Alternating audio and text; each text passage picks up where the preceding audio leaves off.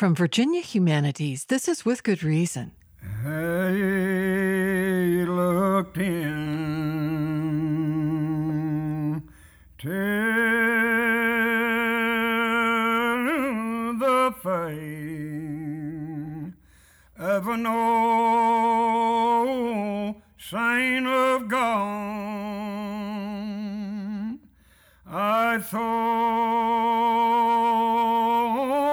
your race had ended, your life crown you won, separated for the present. This is the title track from a new album featuring old regular Baptist preacher, singer, and former coal miner Frank Newsom. It's called Gone Away with a Friend. And it's only gone away with a friend. This song is part of an Appalachian tradition that's been called the oldest English-language religious music passed down orally in America. I'm Sarah McConnell, and today on With Good Reason, Frank Newsom and the hymns of the old regular Baptists. With somebody who loves you. Later in the show, bridging the worlds of Appalachia and the Carpathian Mountains in Romania. But first, Elder Frank Newsom was born in Pike County, Kentucky, and is one of 22 children. Much of his early career was spent in the coal mines of far southwest Virginia. In 2014, With Good Reason's Kelly Libby visited Newsom and his family in Hayside, Virginia, and made recordings of his church services, along with reflections on his music and life. She also recently spoke with Virginia State folklorist John Lohman about the new album and Frank Newsom's musical tradition. She brings us this tribute to Frank Newsom. You know, the Bible says if a trumpet give uncertain sound, how would you prepare yourself for battle? There's a battle coming. And it says, make a joyful noise unto the Lord. And that's all I'm trying to do. Make a joyful noise to the King of all kings. When I heard about a better home, I would leave this old world with all its own. Goodbye, old world. Good morning there around the throne. Well, Frank would say he's an old country preacher. He's a minister at the Little David Old Regular Baptist Church in Hayside, Virginia, which is deep in coal country, right close to Kentucky in deep southwest Virginia.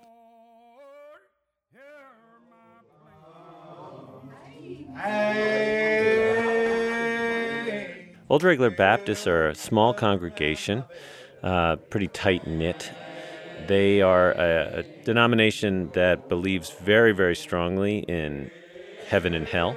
I'd say that's their major theme, is getting to heaven, and there's only one way to get there, which to them is to accept Jesus Christ as their Lord and Savior. A typical church service at an Old Regular Baptist Church, of course, takes place on a Sunday, and you'll see the congregation. They're always very casually dressed. You'll see people in blue jeans or whatever they happen to be wearing.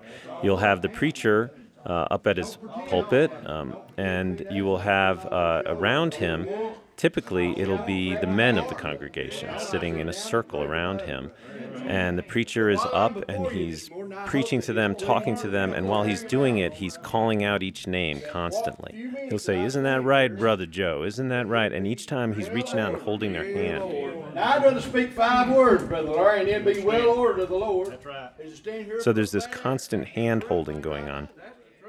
The women are sitting back, often in the pews, during this. At some point, the sermon turns into song.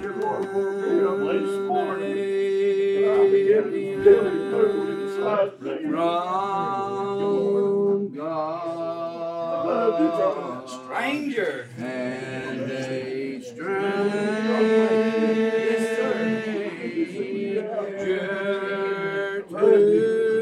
to grace.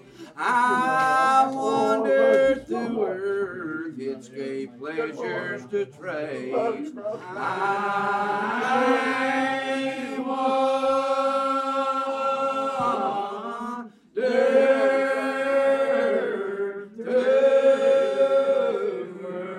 And there's a call and response going on with the congregation. So he will what they call line out, or sing out a line, and the congregation responds. In the pathway of sin, I continue to roam. In the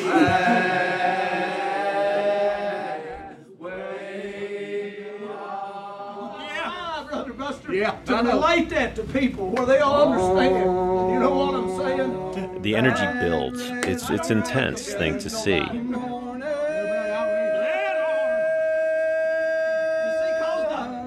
When it's time to pray, people really pray. The Old Regular Baptists, they are on the floor often. Their heads are on the pews. They are very vocal about it. The energy in there gets quite loud and just very, very intense.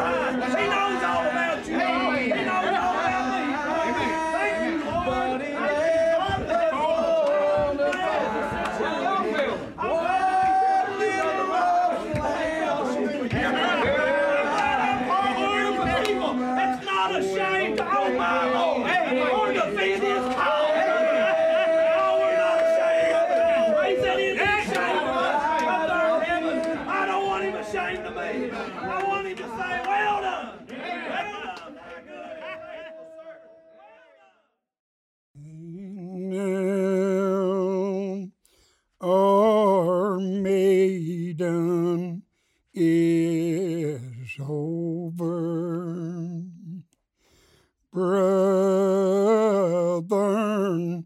we must part, and if I never more see you. Frank worked in the mines for many years, and it's a work that, of course, has sadly contributed, I think, quite a bit to some of the problems that he's having now. Frank contracted black lung in the mines, which is amazing to people when they hear him because his voice remains so powerful.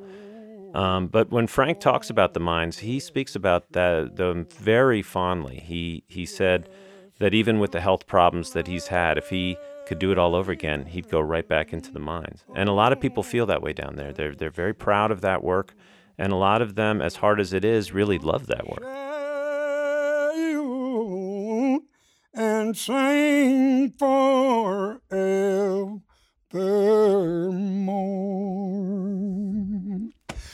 Oh, gosh. I wish you could have heard me 30 years ago. Lord, have mercy. I wish I had the voice like I did then. Because I got this high-pitched voice or something. I can't get low. Like Randy Travis down here, I can't get there. It just smothers me to death. But I got to sing the way I do, you see, on that. And I just thank the good Lord for it. I tried to use it for His glory, His honor, no worldly gain or nothing like that, but just to show that I'm trying to serve the Lord. Let people know I'm not ashamed of it. When people hear Frank sing, they often say, wow, he sounds a lot like Ralph Stanley. And what I like to tell people is that it would actually be more accurate to say that Ralph Stanley sounds a whole lot like Frank, because Ralph came out of that tradition. He came out of the old regular Baptist tradition as well as the primitive Baptist tradition. He attended Frank's church often. So that style of singing that Ralph brought to bluegrass music actually comes right out of that church tradition.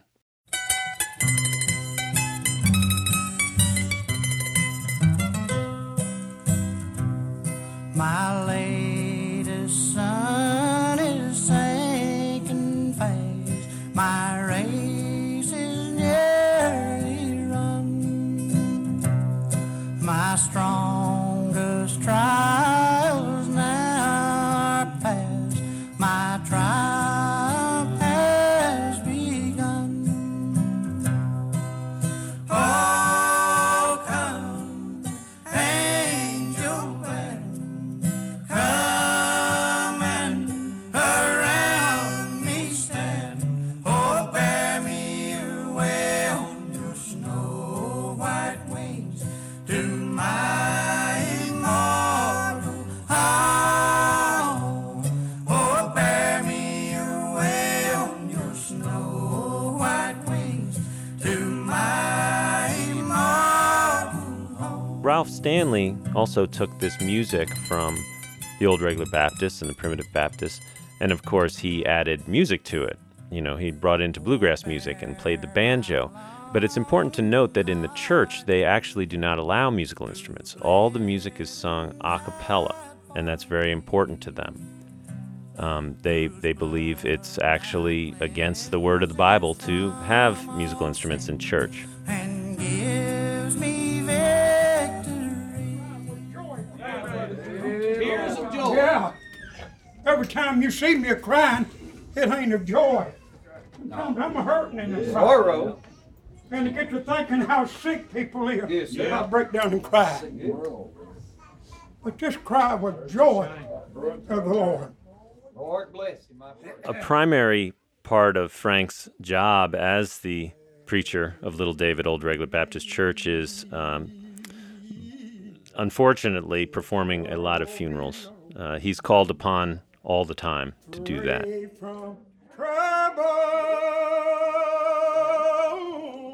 and sorrow, going home to live up there. I have been called to Florida and the funeral home right there in Greek Cove Springs. I've been called to Michigan and funerals. I've been called in Ohio to funerals, Indiana and funerals, Kentucky, Tennessee, and West Virginia and Virginia here. And I have attended 3 funerals in one day. Thy will be done. Here I am. The notion of getting to heaven is so important to these folks, and Frank is really their link to that. He's their leader in that. He's really the glue of that community, and performing funerals is a major part of it, and there are a lot of funerals down there. There's a lot of disease down there and cancer. A lot of that comes from the coal mining.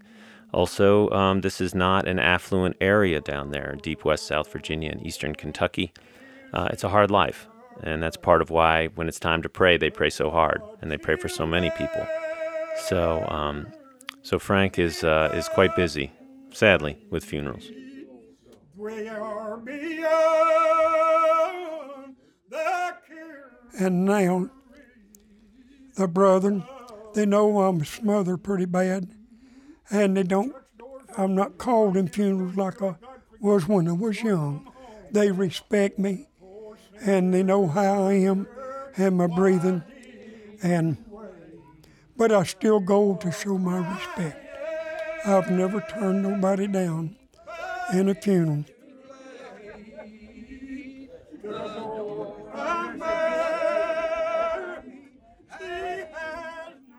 I'm kind of home,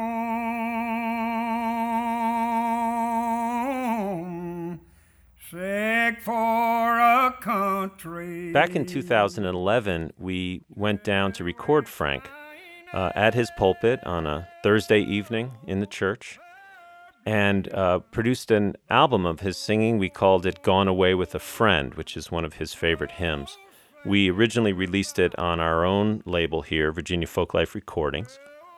It has since been re-released on Free Dirt Records, and we're very excited about that. Free Dirt's a wonderful label with much wider distribution than we ever had. So the hope there is that more people will hear Frank.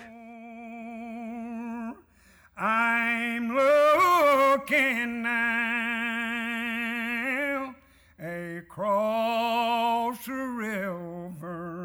There's just something about that voice. There's something about what he's singing about, which is just that total desire and faith that the hard life that he's leading now, that there's a home for him in heaven, and just him as a person. You know, he's just such a beautiful person. He's a funny person. He's a kind person.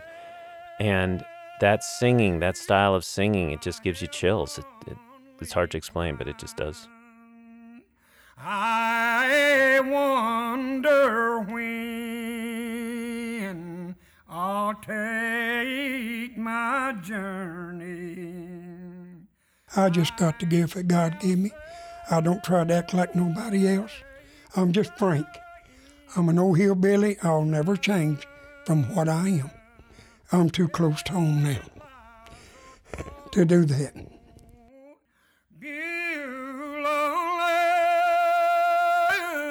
I'm longing for you, and someday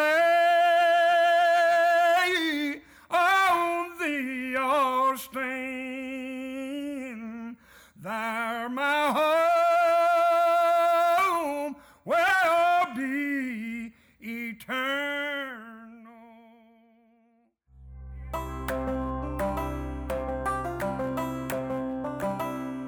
That was produced by Kelly Libby, featuring John Lohman, who's the Virginia State folklorist and director of the Virginia Folklife program at Virginia Humanities. Coming up next, from the coal fields of Appalachia to those of Romania. Central Appalachia is unique for its musical traditions, its mountain landscape, and its coal mining industry.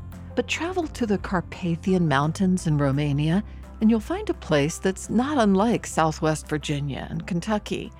Teresa Burris is director of Radford University's Appalachian Studies program and co-chair of the Appalachian Carpathian International Conference.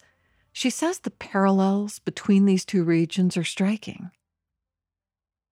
The Carpathian Mountains, they extend from the Czech Republic into Poland, Slovakia, Hungary, Ukraine, Romania, and Serbia. Now, the majority of the mountain chain is in Romania.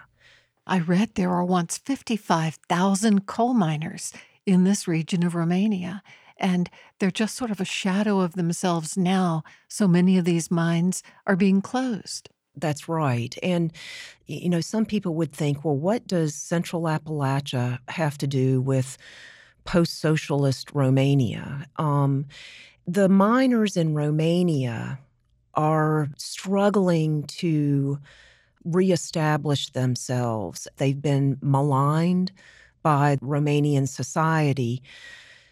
Mining has been such an integral part of these people's identity. It's been a difficult transition, reinventing not just their communities, but their very identity. What was the political situation the miners embraced that made them more controversial figures in recent Romanian history when it came to the government? It was in the 1980s. They were striking. They ended up marching to Bucharest. and there was some violence involved. And because of that, even though the miners have said themselves that they were fighting for all of labor and the working people in Romania, they are looked at as barbaric relics of socialist, communist Romania, which is really tragic in a lot of ways. I think that they have been scapegoated.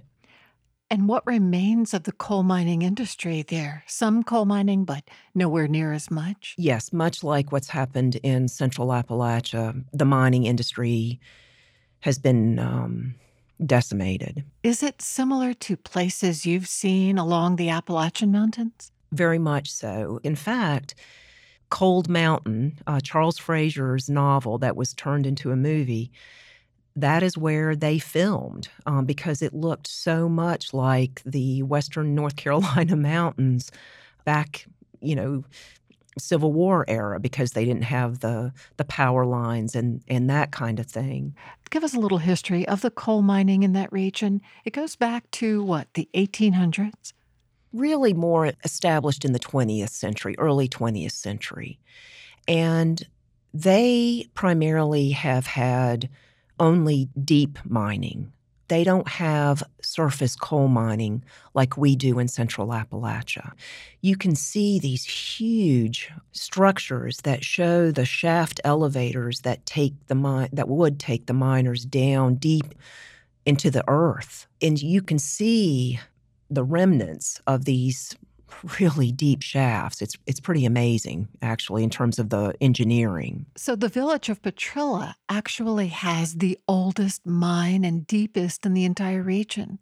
Yes. There is a gentleman there by the name of Ion Barbu, who is a former miner, and he is trying to transform this once thriving coal mining community into something else. Much like what is happening in Central Appalachia, they're having to reinvent themselves because coal is not viable. And because of Barbu and some other former miners, they're trying to buy this once state-owned mine to convert it into a museum. Tell me a little bit more about Barbu. He himself was a coal miner, but he's also a real change agent when it comes to appreciating and developing this cultural past. Yes, Barbu has such an energy about him. He's an artist, and I would consider him an outsider artist because he's not been trained in a classical sense. He's a provocateur. He holds people, government, elected officials accountable. Therefore, he's somewhat of a gadfly. Right. But he has the Romanian Plumbers Museum in Petroșani, cram-packed with images and dolls and clothing, and everything is art to Barbu, and is, I think, intended to provoke people to get out of their paradigm, their rote paradigm of looking at the world. We often think of the coal miners as extremely proud of their profession in Appalachia, and proud they've been the ones keeping the lights on for the rest of us. Is there also that kind of coal mining pride in the Carpathian region? Very much so, Sarah. One of the former miners who I met in November, he had started as a miner and worked his way up to a mining supervisor. And when he was talking with us, there was such pride in what he had done. It's very similar to the pride of the Appalachian coal miner. So often we don't understand our own homes and cultures until we leave them. Did you have insights into your own Appalachian communities and scholarship that when you were halfway across the world that you hadn't really thought about until you arrived there? What struck me was this affiliation, this really corporeal really affiliation with the mountains, between the humans and the landscape. That is what has struck me. Because you can see how the people interact with the landscape, how it has shaped the way they view life, the way they make sense of their day-to-day existence. You know, I think about E.O. Wilson's biophilia hypothesis, and that there's this innate human need to be in nature. And I see that in these mountain communities. Do they experience the same sort of poverty, disease, and even black lung, let's say, among the miners that we struggle with here? Yes, poverty is definitely an issue in some of the Carpathian regions that I've visited, much like in Central Appalachia. There are definitely health issues. Tobacco use is very high. We have high tobacco use in Central Appalachia, and the same is true in the Carpathian regions that I've visited. When I asked, because I'm very much interested in black lung, one of my graduate students is actually conducting oral histories with miners who have black lung, and I have as well in the past.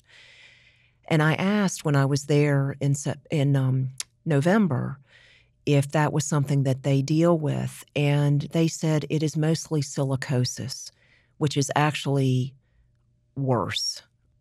What I'll end with, when I was in Romania in November of 2018, it just so happened, it was just happenstance, that the University of Bucharest was having their American Cultural Celebration that week.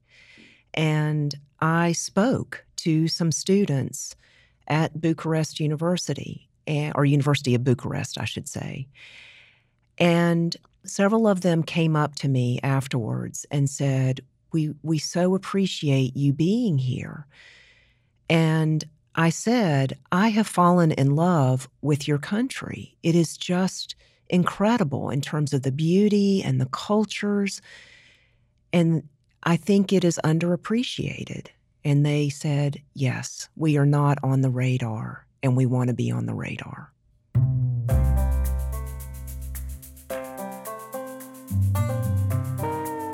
Teresa Burris is director of Radford University's Appalachian Studies program and co-chair of the Appalachian Carpathian International Conference. This is With Good Reason. We'll be right back.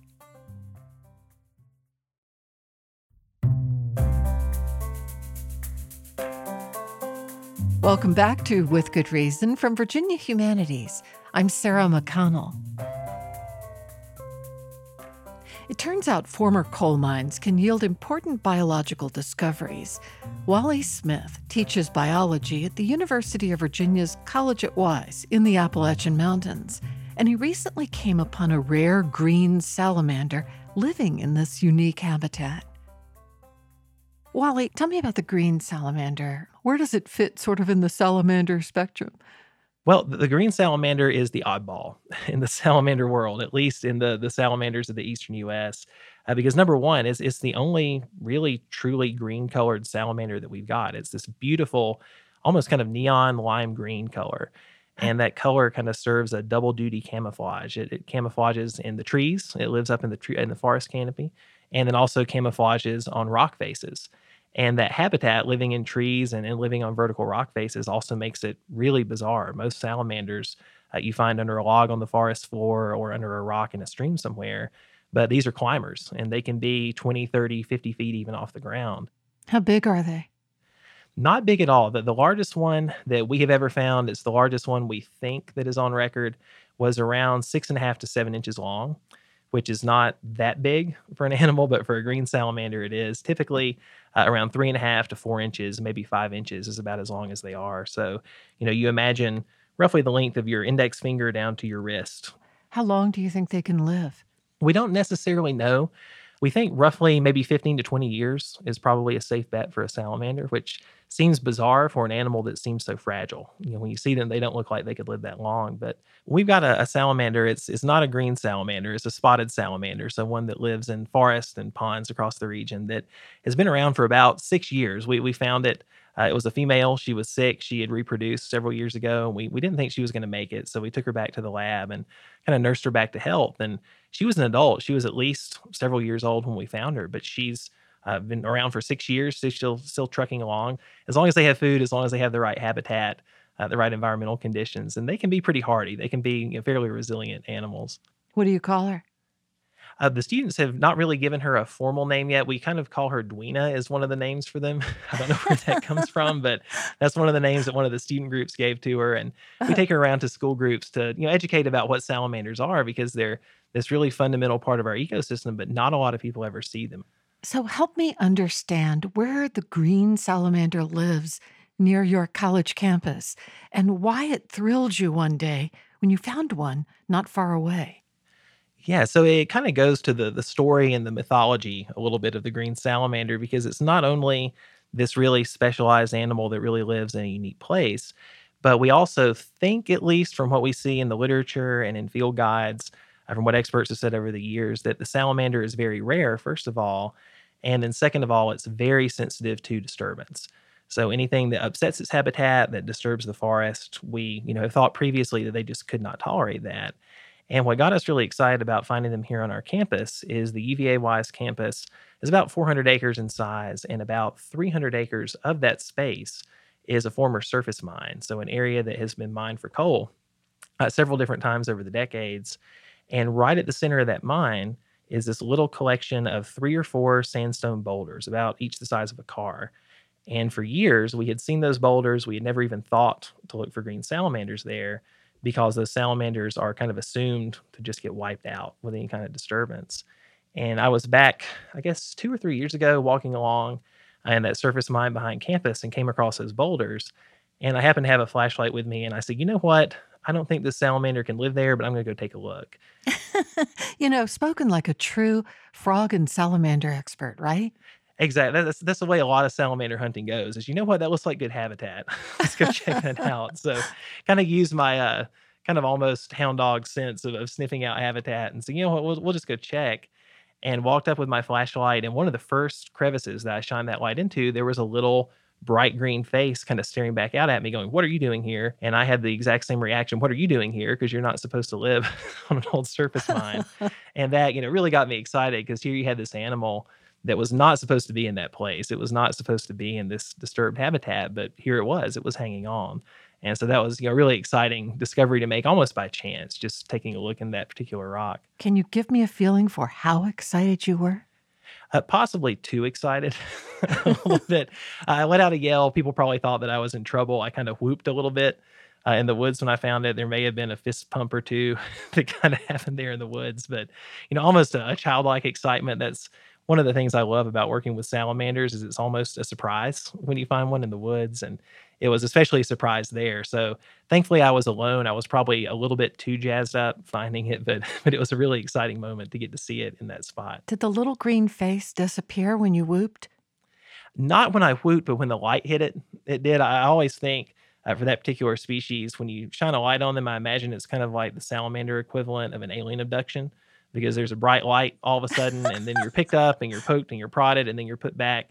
And I imagine none of the other salamanders believe it after the fact. So it saw that light and it was trying to crawl back in that crevice as far as it could go. Did you ever see it again? That I'm not sure if it's that same individual, but after that initial discovery, we went back out with a really great group of students that we had here, another faculty member that we have in our department, and kind of did more of an intensive survey of that little cluster of rocks on the old surface mine, and found a number of salamanders there. We've seen probably between 10 and 15 now at this point, and we know some are bigger, some are smaller. So we've got some adults, some younger individuals, but at some point we probably did come across that same one. They tend to kind of stay at home in the same crevice year after year.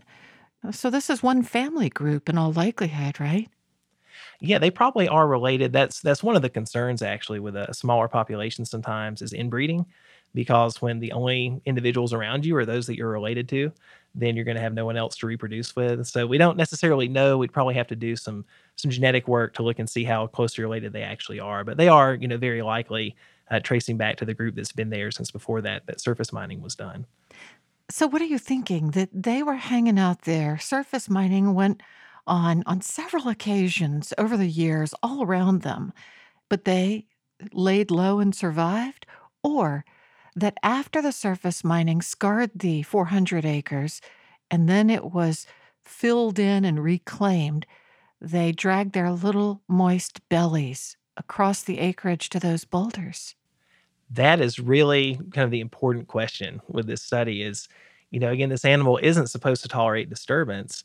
And either of those possibilities, really isn't possible when you think about what we know about this species. It could be that they did hold on after mining there, that they weren't wiped out, or possibly there was a population there that got wiped out when mining occurred. And just like you said, they, somehow crawled from some other population nearby to recolonize the site and repopulate it. But really, either possibility kind of totally rewrites what we know about this species, because we don't think, given the information that we had before this discovery, that these salamanders could tolerate any kind of disturbance. We didn't think either possibility could really happen at all. So we're not sure. We don't really have the data that we would need to show which of those could be happening. We probably need some more intense work to tell. But either possibility is really exciting because it tells us the species that we used to think is very rare and very sensitive might be a lot more tolerant and resilient to disturbance than we'd ever thought. You're in the heart of coal mining country, right? Yes. Yeah, we are right at the very center of the Appalachian coal fields. We're kind of towards the eastern side, but the area, the county where our campus is located in, has some of the most intensive history of surface mining of really anywhere else in the central Appalachian region. What is surface mining? Does that mean mountaintop removal?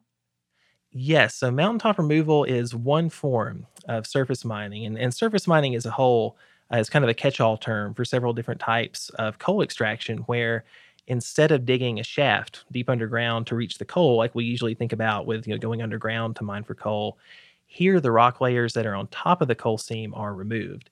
And in mountaintop removal, the strategy there is to blast those rocks away to expose the coal so that you can extract it. And then the rocks that you blasted, we call that the overburden, the rocks that were over the top of the coal. They're then pushed down into a surrounding valley in what's called a valley fill. And that's where a lot of the negative environmental consequences of mountaintop removal come from, because when you do that, you're burying streams, you're burying potentially rock outcrops where species like the green salamander could live. And when you look at those former mountaintops, do you see now ugly scars, or do you just see green rolling hills that are a little lower than they were before?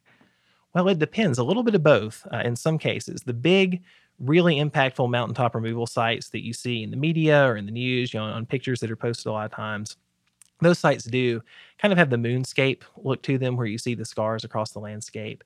But there are some older mines, especially those that have been reclaimed, where they've tried to restore the contour of the landscape, or there have been special efforts made to plant native trees back where they used to be.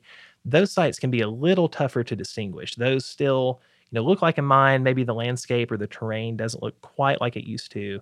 But there are some mines out there that kind of remain hidden unless you know what you're looking for, because forests have started to reclaim those.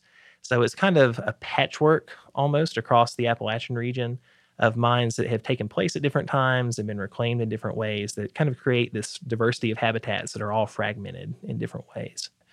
So the other reason why we are interested in looking at some of these disturbed places to see if wildlife could live there is, outside of the coal fields, there's kind of a misconception about what happens on disturbed sites. But even within the coal fields, a lot of times we have this tendency to view former surface mines as kind of worthless throwaway habitats that are places to develop an industrial park or something like an ATV park. And those are perfectly good uses for old surface mines. But there's also those complexities that we miss potentially, and the value that we miss of some of these landscapes when we only view them as these negative places that don't have any worth. And so that kind of led us to ask some of these questions about disturbance as well, is what are we missing if we're not really looking at the full picture of some of these habitats?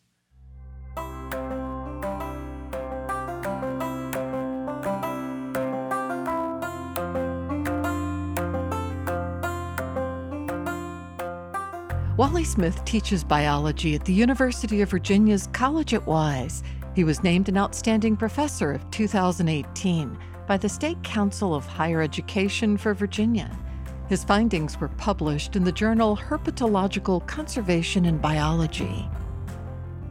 Coming up next, how to help animals avoid cars on highways.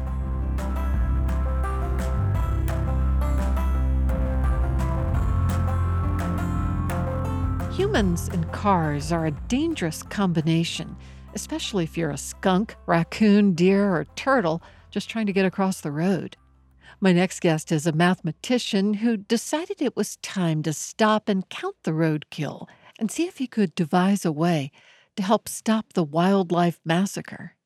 James Vance is a professor of mathematics and wildlife resources at the University of Virginia College at Wise. James, are there any figures that you're aware of how many animals are dying on roads every day in the U.S.? Yes, yeah, they can be up to 10 or even 15 or 20 animals killed per night, per mile. And that's of animals that we can see. Even small animals like salamanders and frogs, it can be up in the hundreds per night on certain stretches for certain nights.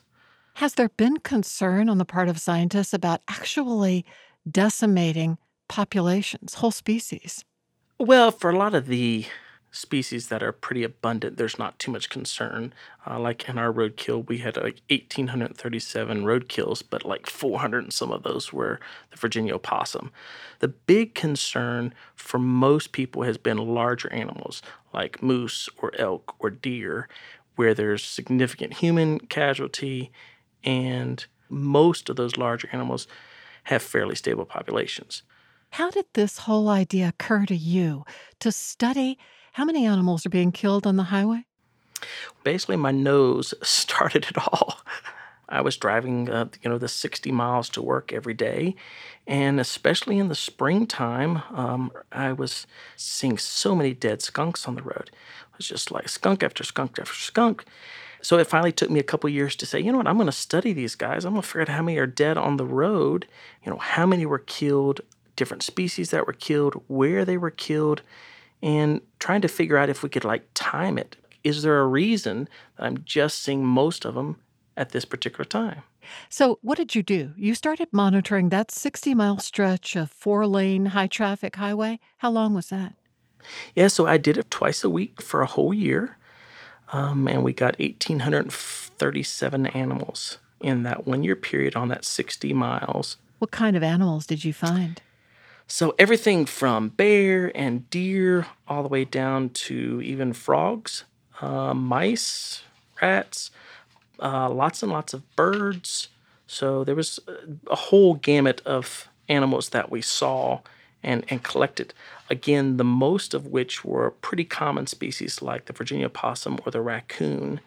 65 different species in total. We had eastern screech owl or barred owl. We had lots of songbirds.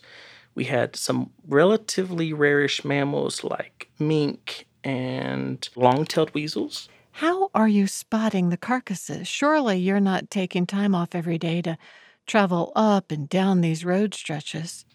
Actually, I do. I live in Richlands, and I drive to Wise twice a week for work. And so I just leave an hour and a half early, and I stop at every carcass I see on the road. Isn't that dangerous for you to cross the highway? Well, yes and no. I've never had any close calls that I know of. Yeah. I got a light on my car, so an amber light on my car, and then I also wear an orange vest. And so then I'm just careful. I understand you're also using Google Earth and Google Street View. How does that help you? So what that does is that keeps us from being in the field beside fast-moving vehicles, and we can collect a lot of those same variables on the computer, like what is the habitat type in the median. We can see that from Google Street View. Did you have a lot of bears? Oh, yeah, we did. We did see bears. I think we found 3 bears in 1 year, but it was more rare for us to see bears and even deer, because most of the time when a bear or deer is hit, there's significant vehicle damage. Police get called. Police come out and say, get this animal out of the road or off the side of the road, so people aren't stopping and looking at it. It's more of a safety hazard. So they tend to pick up those bigger animals before we could actually, because I only did this twice a week, before we get to them. You also mentioned screech owls. Do owls get hit by cars? Yes, this eastern screech owl in Virginia gets hit a lot more than we thought. We had 43 owls get killed in 1 year, and most of those were in about a 4 or 5 month period between November and March. Have you looked into why that might be the case? Do they swoop low to go after these mice? Well, that's what we think is happening. Based on other studies, like up in New York, it's mostly probably juveniles that are being killed. So chances are, if you're an adult, you've already, crossed this road once or twice and you've survived, and so you know not to do it again, or maybe there's been close calls. But mostly it was juveniles, we're guessing. To count the animals on the road that were killed by cars and trucks, did you collect the carcasses? Well, initially we were going to try to collect them. And, we were talking about skunks initially, and I was thinking, how in the world am I going to collect all these skunks in my car? Yeah. My wife's going to kill me. So, I was thinking, I could have a bike rack on top with a shovel and, I could just leave it up there. But we decided that really we didn't want to change the layout of those animals along the road because some of those animals were drawing in predators to feed on them. So we didn't want to change the dynamic. So what we decided to do was just mark them. So we would do white stripe of paint on either side of the animal. So we didn't double count. So we knew where it was at, knew what it was. And so I kind of got known as, I've even got stopped at restaurants or gas stations saying, "Are you the guy that does all that striping? I have no idea what's happening for a whole year. All these dead animals are striped on either side." So, Oh my gosh, so you were spray painting the roadway where the carcasses were? yes, that's correct. So we were mostly just counting how many there were and identifying the species, which is, hard to do on some roadkills because sometimes there's not much left. Did Unfortunately. any shock you? Yeah, we found more domestic animals than we expected, like cats and dogs. And, initially, it was like, man, we just found something that's cool. We found an otter or something. And I would text my wife and say, we found an otter. And then I would say, oh, man, I just saw this beautiful golden retriever dead right in the middle of the road. And finally, one day she said, "Baby, stop texting me about dead animals. Please. You are ruining my day." Growing up near water, I used to see turtles crossing the roads every day. And my family would stop and somebody would get out and move the big turtle across the street. I really don't see that these days. And I wonder if we have decimated turtle populations just on our highways. Well, they are a Tier 3 species. The eastern box turtle is. It's a Tier 3 species, which is a high conservation need. We found 43 of those turtles dead on the road, which was way more than we expected. Oh. And it could very well be hindering their population growth. Did you find a lot of animals that were hit but not dead?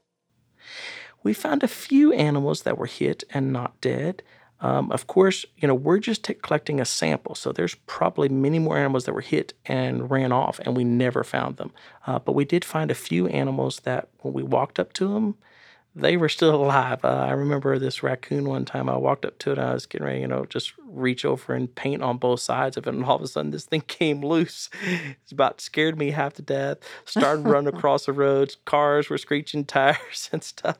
It made it across the road. I don't see how this animal was still moving, but he was. Mm-hmm.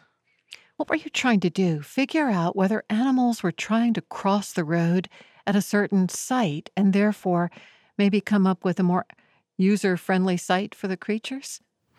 Initially, we just wanted to find out how many were being killed, what species was being killed, and then try to develop some models to predict where those were happening so that we could then go in and try to make some changes to that area to try to make it easier for the animals to cross, maybe, looking at culverts or underpasses, places where we could change the habitat or change the structure of the road. Because this is an existing road. This road's been there for a long time. Nothing major is probably going to happen. Most major constructions that you hear about, putting overpasses over roads, are done in new constructions. This is an old road. It's been there a long time. We were just trying to see if there's anything we'd do to save some animals and to help, with human safety. Do you have any ideas? Things you could do that are fairly simple techniques that might reduce the number of deaths? Yeah, we've been thinking about that a lot because we saw so many animals dead on the road. And, what we're kind of doing right now is trying to pinpoint where those hot spots were of roadkill. And then we're going to go in and look and see, is there anything we can do, something small that we could do, like maybe cut back some brush to allow them to enter into a culvert. Maybe it's grown over and so the animals literally can't even get into a culvert to cross the road. Or maybe there's lots of riprap rock that's in the way, and so it's not comfortable for the animals to go through a culvert or an underpass or something like that. So that's our ideas initially, because we're not going to be able to get huge amounts of funding to retrofit this road. So we're going to have to do small scale stuff. Crossing the highway late last night, he should have looked left and he should have looked right. He didn't see the station wagon car. The skunk got squashed and there you are. You got your dead skunk in the middle of the road. Dead skunk in the middle of the road. Dead skunk. James Vance teaches mathematics and wildlife resources at the University of Virginia College at Wise. Major support for With Good Reason is provided by the law firm of McGuire Woods and by the University of Virginia Health System, a National Cancer Institute designated cancer center researching and developing the treatments of tomorrow. UVAHealth.com. With Good Reason is produced in Charlottesville by Virginia Humanities. Our production team is Allison Quantz, Matt Darrow, Allison Byrne, and Jamal Milner. We had production help from Rose Abad. Some of the music is by Blue Dot Sessions. For the podcast, go to withgoodreasonradio.org. I'm Sarah McConnell. Thanks for listening.